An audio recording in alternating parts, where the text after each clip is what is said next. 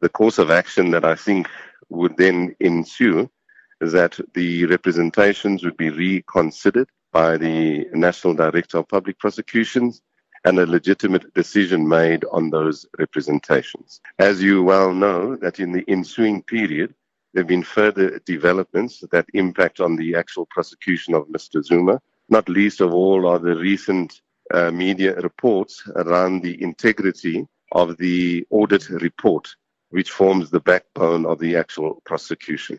So I'm sure that Mr. Zuma would have something to say in the representations that he makes on those matters.